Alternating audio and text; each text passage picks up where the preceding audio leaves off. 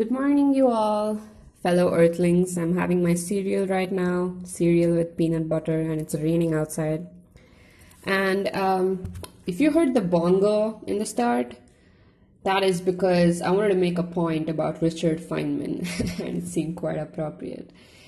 Feynman loved to play the bongos, and it was his favorite instrument. And even at the age of even 2 years before his death, he was still playing the bongo, and he has the song called Orange Juice. So if you've not checked out Feynman playing the bongos, YouTube Orange Juice. It's really fun. And I think Feynman is a great example for someone who showed a very human side to doing science and to the entire process of curiosity.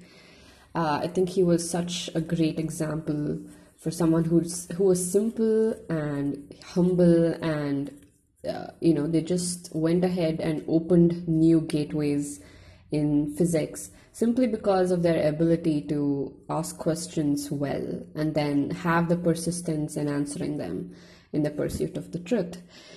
So I think I really resonated with him when I first read his books back in high school. His way of asking questions was very, very similar to how I had started asking questions by then. And I just resonated with his methodology of diving into a topic and then just sort of completely understanding it till you know what is happening. And that's also called the Feynman technique, and you can use it for studying. But for me, it was this very way of thinking. Everything that I saw was a new domain for me, a new possibility for asking questions. And that got me very excited. So I was really excited about science as a child. And I think I was like 12 when I told my mom I wanted to be a space scientist. And I'm kind of still holding on to that as a career plan. So anyway, I wanted to talk about how I just started reading something today, and it led me through this train of questions, and I thought it'd be fun to just share that with you. So I was reading Introductory Mobile Communications, and they spoke about radio frequencies and radio waves and transmitters and antennas on moving cars and all kinds of things. And I don't really have advanced knowledge in technical matters, but it got me thinking about a very basic thing. The radio waves that you're intercepting while you drive your car and you listen to a music.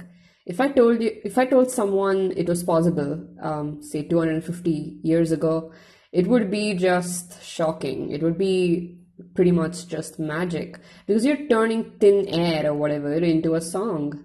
And it got me thinking about how disorganized the space around you is. It's so chaotic and this crazy imbroglio, and our technology still manages to intercept information from these electromagnetic waves, and it does it pretty accurately, because if you really think about it, the air is full of jiggling atoms and noise and radiation from so many other sources, including the sun and all kinds of stuff and cosmic rays and whatnot. And you still have antennas that do their job pretty damn well, and it can pick out that single frequency from the air, and then it converts that into music or conversation or whatever.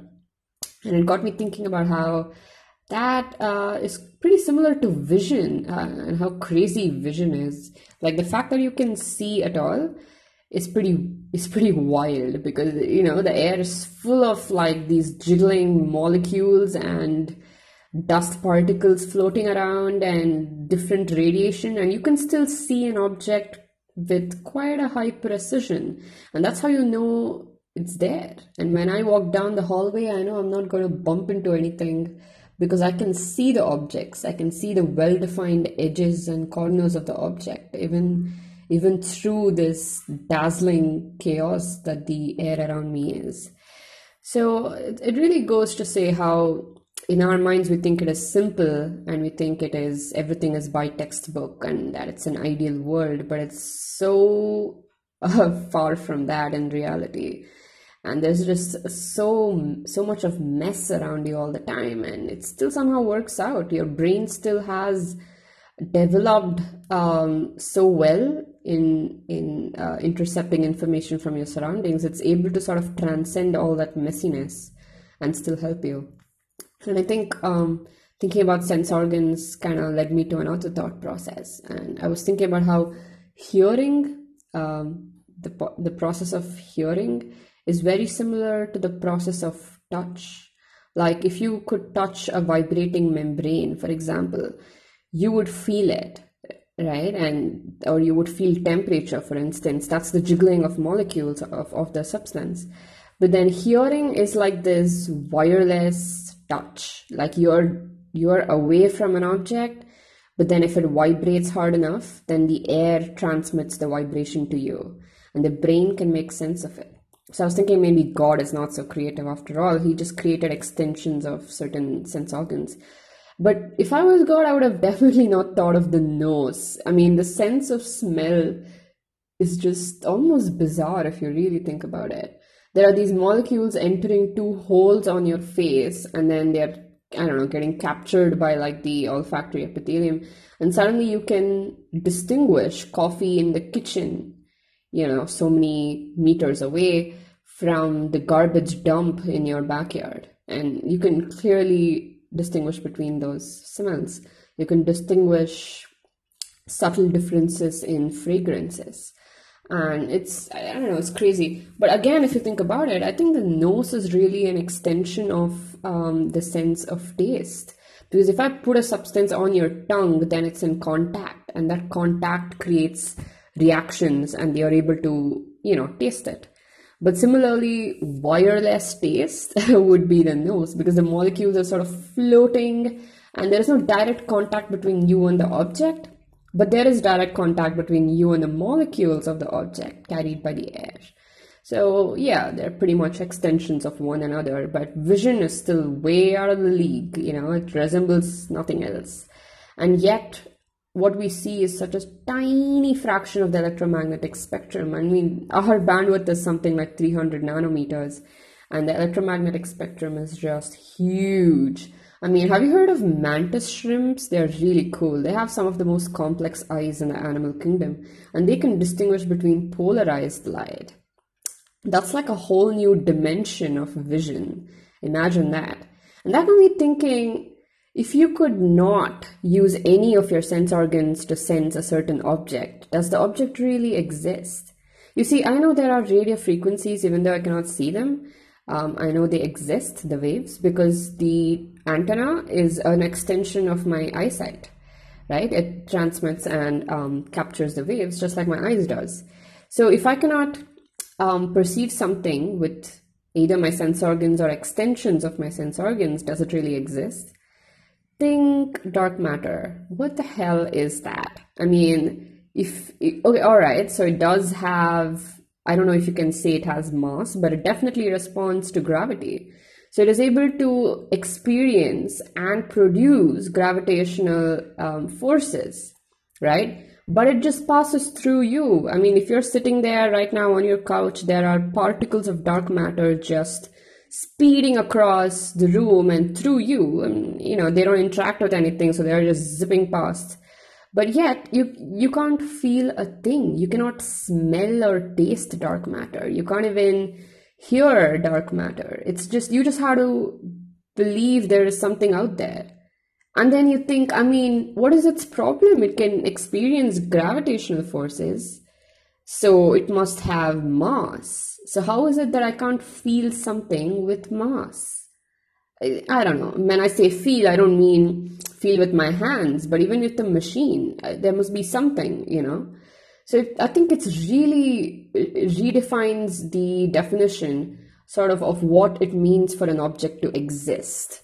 And I think thinking about trippy shit like dark matter is just almost out of the definitions of reality that you've created for yourself. That's pretty dope. But anyway, one day I really hope I will understand it. And it's just so fascinating to just imagine what the universe must be like if I could see through different eyes, if I could see through the eyes of someone who can perceive dark matter. Well, I guess I just want to leave you with the thought that it's really important to ask questions. And I think it divides us from the rest of the kingdom in that we not only are curious, but we also know there is information out there that is accessible, that we do not know of. And that notion that somebody else knows more than us and they can teach us, that's quite rare. And I think it puts you on a level where it's not just self-awareness, but the pursuit of the truth. And that's very, very special. And if you're alone today and if you feel like, I don't have anyone to talk to or something, just remember solitude is a romance with the cosmos. Use whatever free time you have to be in love with the world and with your life. Fall in love again and, get fascinated by small things. Get fascinated by that insect crawling up your ceiling. Get fascinated by your cup of coffee and how when you blow on it, it gets colder. Think about entropy, think about space-time, whatever, have fun. And never forget how unique and crazy it is that you exist. Don't forget that it's a freaking miracle. And Rumi has a thought that I thought I would share, and he always said, trade your cleverness for bewilderment. Once in a while, erase everything you know and look at the world through the eyes of an infant and just get bewildered, be in awe constantly. So I'll leave you with that. Have a great day ahead and never ever stop asking questions. Bye-bye.